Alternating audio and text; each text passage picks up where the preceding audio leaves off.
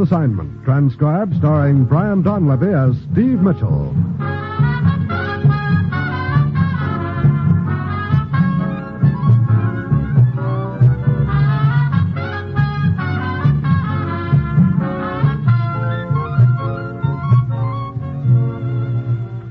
Danger is my assignment. I get sent to a lot of places I can't even pronounce. They all spell the same thing, though, trouble. But when I walk into the commissioner's office, I don't realize that this assignment's going to wind up with my life being saved by a handful of cigars.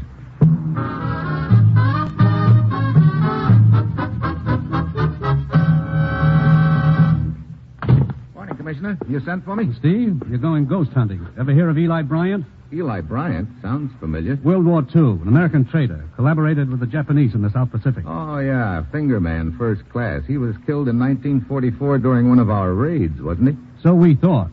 Eli Bryant is still very much alive, Steve. Been in hiding ever since. According to our information, he's in Australia. Had a plastic surgery job done on his face. One of our boys get a line on him? No, a man named Walt Cooper claimed he recognized Bryant in Darwin 2 weeks ago. He contacted us and said we'd hear from him again. What's his angle? It looks like he's trying to make some sort of deal. Putting the squeeze on Eli Bryant, and if that doesn't work, he's going to try to see how much he can get from us. That looks like it. Well, have we heard from him again? I've just heard about him. Cooper's body was found in a ditch on the outskirts of Darwin 3 nights ago. Looks like he tried to pull the blackmail bite on the wrong man. Steve, get over there. Find the man who killed Cooper, and I think you'll find Eli Bryant. Well, that's it. You've got your assignment. Good luck.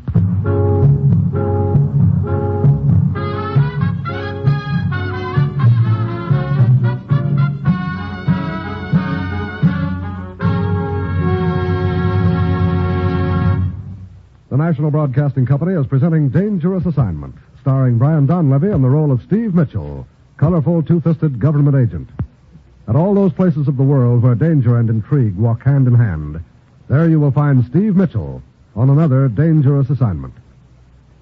Before we bring you tonight's Dangerous Assignment adventure, let me tell you about tomorrow's fine comedy on the NBC Radio Network. Yes, tomorrow you'll hear The Bob Hope Show and Fibber McGee and Molly, and Eddie Cantor will bring you his show business show. There's always entertainment when Fibber and Molly open wide the doors at 79 Wistful Vista. And tomorrow, from Palm Springs, California, Bob Hope will have Bing Crosby, Marilyn Maxwell, and Charlie Farrell as his special guests. And Eddie Cantor's show business show will present a program of Italian entertainers. Bob Hope, Fibber McGee and Molly, Eddie Cantor. Yes, hear all three tomorrow on NBC.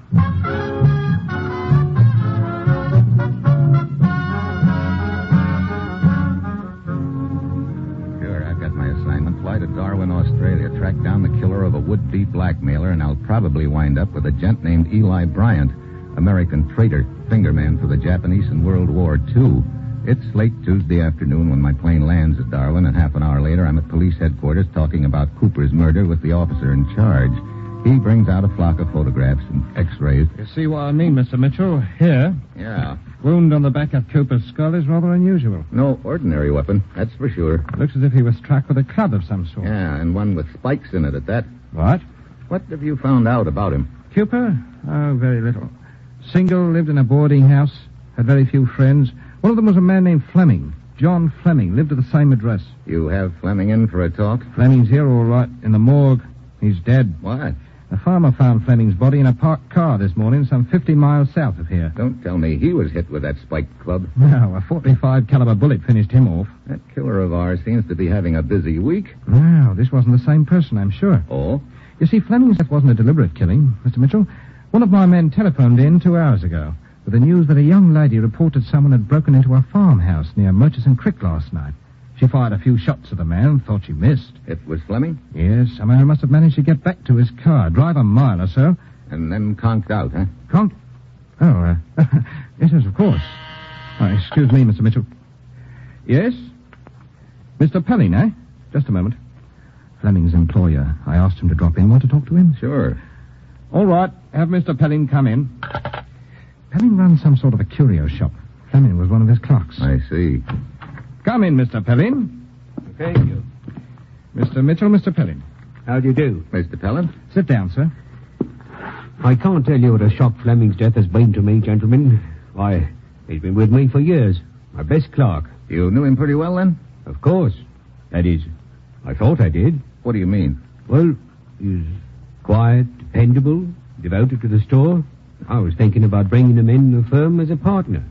And the other day, he quit. Just like that. I couldn't understand it. Mr. Pellin, have you ever met a man called Cooper? Cooper?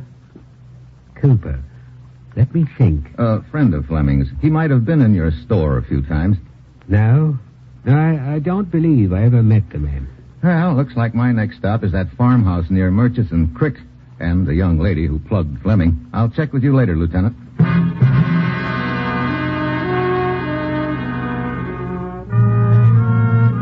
It's raining hard when my train pulls out of Darwin and raining even harder when I arrive at Murchison Creek Station 3 hours later. It's really out in the middle of nowhere, nothing but rolling plains. I finally get directions to the farmhouse I'm looking for. It's a 1-mile walk in the rain. Yes? What do you want? You, Augusta Wells? That's right. My name's Mitchell, Steve Mitchell. Here's my credentials. Big-time policeman. Yeah. Now, how about putting away that 45? What? Oh, sorry. Come on in. I'm still a little nervous after what happened last night. Nice place you have here. Run it alone? My father and I do. Pop's away on a trip to Melbourne. Business? Yes. We raise pigs. I know. South wind again, You're American, aren't you, Miss Wells? Yes, but make it Gussie. Please never call me Augusta.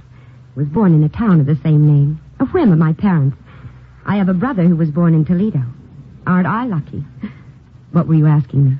Last night about, Oh, well, there isn't much to say. I heard a noise in the den and came in to investigate. There he was, going out the window. He didn't stop when you called out? No, so I let it fly. Didn't know I'd hit him till this morning. One of the farmers down the road told me. Do you have any idea what the man wanted in the den? No, nothing much of value there. Mind if I have a look? No. Come ahead. Here we are. I saw him as I opened the door. He was over there by the window. Uh-huh, and what did... Well, what is it, Mr. Mitchell? What's wrong? Last thing I expect to see in an Australian farmhouse is a wooden cigar store Indian, but there he is, about 5 feet tall. Then I spot something else. Resting by the Indian's foot and carved into the base of the figure is a war club, a wicked-looking weapon with half a dozen spikes sticking out of it. What's wrong, Mr. Mitchell? I've suddenly become interested in this. That war club? It doesn't come loose. It's sort of a permanent fixture, carved right out of the pedestal. So I see. How long has the chief been in the family? Only since yesterday afternoon. Oh? Gift from a friend of mine, Bertie Slack. He's got a weird sense of humor and a face to match. Last year, he sent me a moose head for my birthday. Where's Bertie get this, do you know? In Darwin, a store called Pellin's. Helen's? Curio shop of some sort. Bertie's a regular customer. I see. When did he buy it? A couple of days ago. Why? The man who broke into your den last night, Fleming, was a clerk at Pellin's. Oh? Yeah. And a friend of his named Cooper was murdered 4 nights ago with a weapon that could be this war club. But how? That club is part of the pedestal. You can't swing the whole works. No, but a man could fall, hit his head against the pedestal. Oh, sure. Sure, I guess so. You have a phone? We're not that civilized. Look, do you mind if I borrow your redskin friend? I think the police in Darwin might be interested in him and maybe in Mr. Pellin, too. You want to take the Indian back with you? Why not? Well, you'll have to wait until morning. There isn't another train till then. Oh? I have a spare bedroom. Yeah, I noticed. And a gun. I noticed that, too. If you'll help me with the linen and blanket. Sure. Lead the way, Gussie.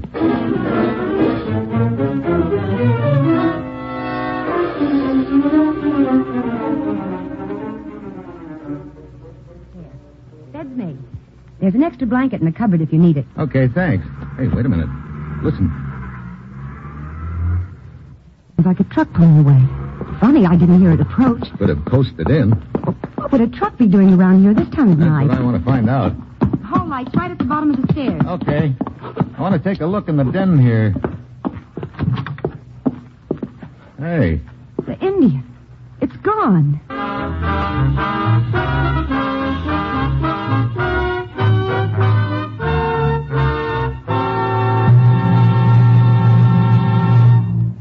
In just a moment, Steve Mitchell will continue his dangerous assignment. We now bring you an important announcement for all Americans, particularly those of you who run your own business or are in a position to hire employees. This country is now engaged in a gigantic defense program which must be kept on schedule. There's no time to lose. To win, we've got to use every ounce of strength, industrial strength, in this contest to protect ourselves and the free world. That means we've got to give jobs, productive jobs, to all Americans. We've got to hire the handicapped. Thousands of handicapped persons, veterans and non-veterans alike, are ready, willing, and able to work.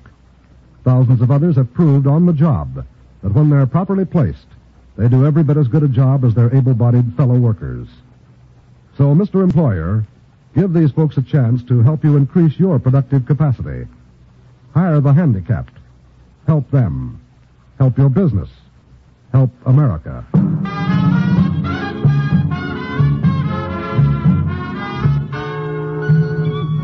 And now, back to Dangerous Assignment and Brian Donlevy as Steve Mitchell.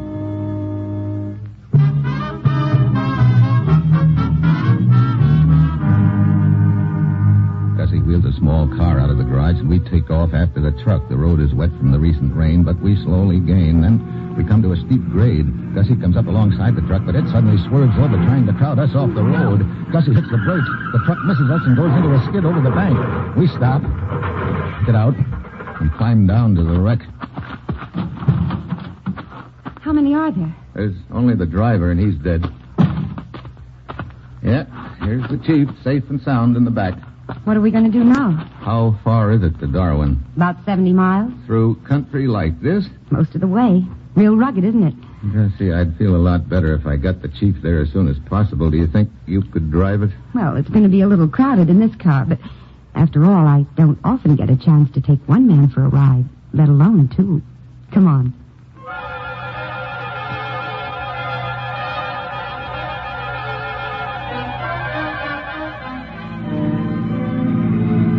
How far have we come? About halfway. Oh, fine. Getting tired?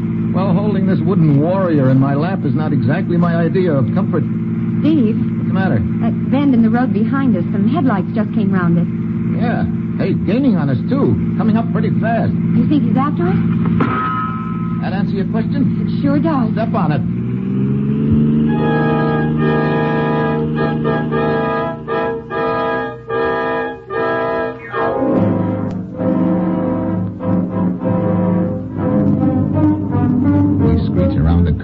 Spot a clump of trees and pull in behind it. There, our roars past. Then... Hey. Yeah. The tracks run parallel to the road, about half a mile away. I thought you said there was no train until morning. I meant passenger trains. They run a slow freight and cattle train through every night. I'd settle for that right now, believe me, but I don't suppose I've got a chance of catching it. Sure we have. Huh? There's a grade right over there. It slows almost to a stop. Okay, let's start hiking.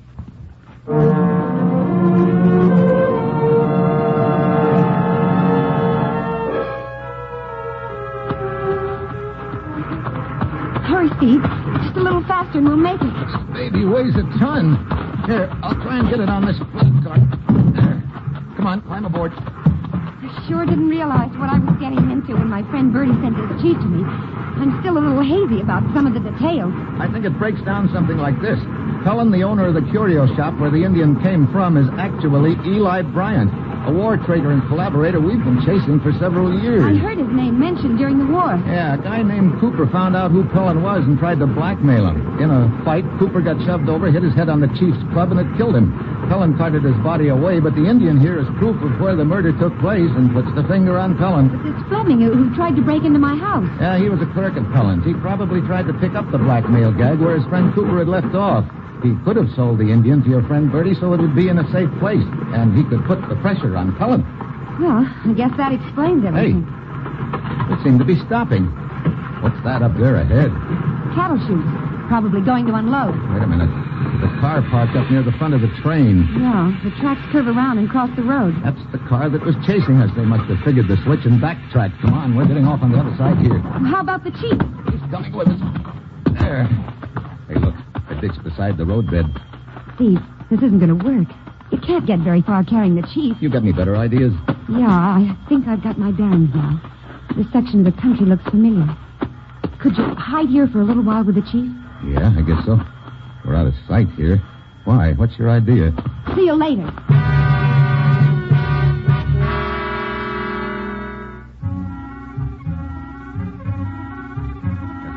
Across the fields. I don't know what her idea is, but I hope it works. All I can do is stay under cover in the ditch with the wooden Indian. 20 minutes later, I hear a sound. A motor of some type, but I can't peg it. It gets closer, then all of a sudden, Gussie comes wheeling up to the edge of the ditch. Hi. What? A motorcycle? Sure, complete with sidecar for you and the chief. Oh, no. Where did you get it? Some people I know live a couple of miles away. I borrowed it from them. Did you telephone the Darwin police? No, they don't have a phone there. Oh, fine. So we hit the road again. Well, not exactly. What do you mean? Might be safer to travel cross country away before cutting back to the road. Yeah, I guess you're right. Okay, Chief, let's saddle up. I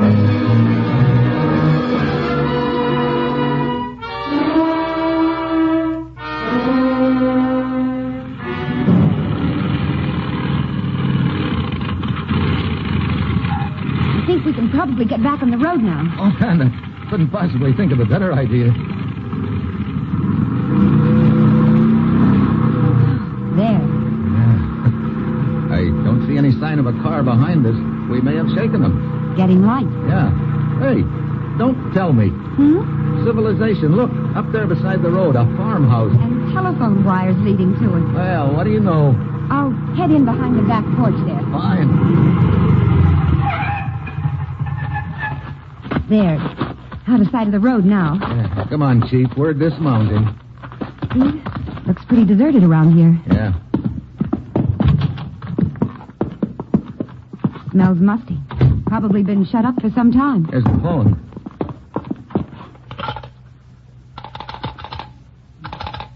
Dead? Dead. What do we do now? That's a good question. Steve, the front door. I'll take a peek out the window. Is it Pellin? No, I've never seen this guy before. Come here, take a look. Recognize him? No, I've never seen him either. He could be working for Pellin. Who is it? Name's Bedwell. I need a bit of a helping hand. Oh? What do you mean? Well, my automobile is stalled on the road. I'm not much of a hand at tinkering. I thought you might be able to help me. Steve, it could be a trap. Yeah, I know, but if it isn't, if he's legit, we can fix his car. It's our best way of getting to Darwin. I say, I'm still here. Here, take the gun, Gussie, and keep me covered all the way. Don't show yourself. All right, but be careful. Well, good morning. Hi. Where is this car of yours? Oh, see, it's through that clump of trees. Oh, yeah. I've been sitting it out most of the night and didn't want to disturb you until it got light. Okay, let's take a look.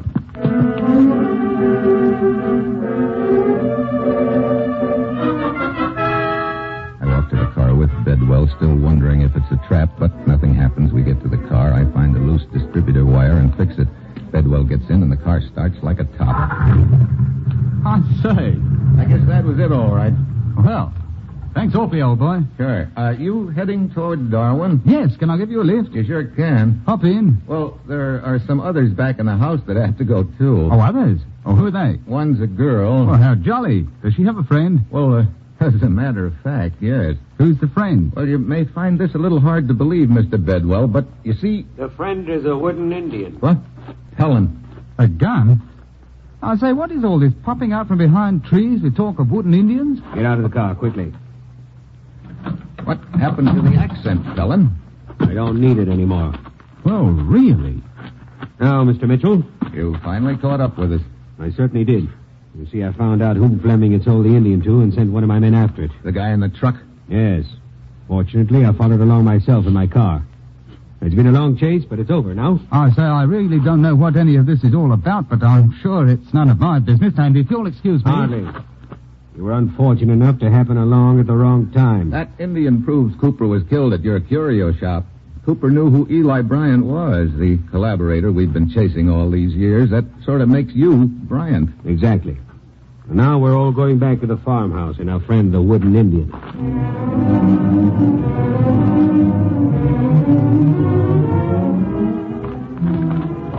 We start back to the farmhouse. I know Gussie's covering me, but when we get to the door, I realize it's not going to do me any good. Pellin is too smart. He jams his gun against my backbone and yells through the door. Open up, young lady. If you have a gun, drop it. Either that or I shoot Mr. Mitchell. Gussie opens up, drops her gun, spots the wooden Indian, and I know I've got to think fast because he's due to start shooting any second. Then I get an idea. The wooden Indian is standing beside the table on which the phone sits. Well, now that I have the Indian... It's too late, Pellin. The police already know about you. I telephoned them a few minutes ago. Ah, you're bluffing. This farmhouse is vacant. The phone's been disconnected. Don't kid yourself. Here, I'll show you. I pick up the phone and walk toward Pellin. I manage to loop the wire over the Indian's outstretched hand, the one that holds the wooden cigars. Pellin takes the phone. Just as he starts to listen, I give the wire a jerk. It pulls the Indian forward into Pellin's gun. Too late. Are you all right, Steve? Sure. Our friend the chief here saved us. Now, if Mr. Bedwell will be kind enough to take us all to Darwin. A wooden Indian for a friend? A deserted farmhouse. Oh, really, We're not really nuts, Mr. Bedwell. I can explain. Oh, quiet. Hey, Bedwell! Come back, Bedwell! Gussie, Yeah? you better crank up your little motorcycle again.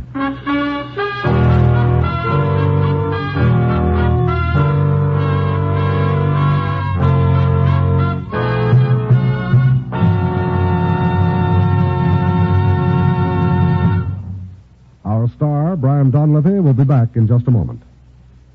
When it comes to knowing the people and facts about show business, you'll find that Eddie Cantor's 42 years in the entertainment world have given him a great backlog of wonderful stories about show people.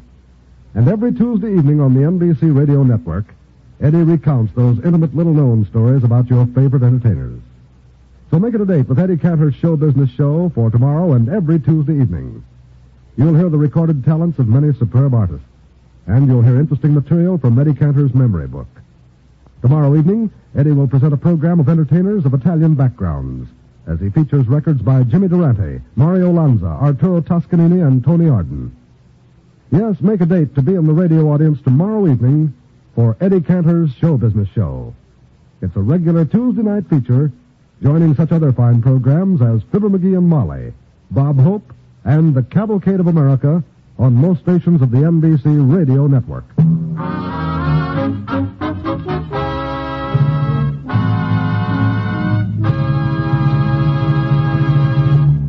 Next week, a train trip and a slight case of murder. That will be Steve Mitchell's Dangerous Assignment next week.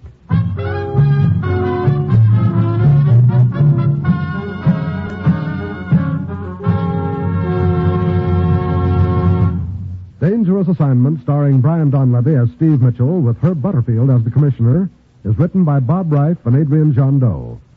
John Storm speaking. Included in tonight's cast were Kay Stewart, Dan O'Herlihy, Don Morrison, and Ben Wright. Be with us again next week at the same time when Brian Donlevy, starring in the role of Steve Mitchell, will embark on another transcribed Dangerous Assignment.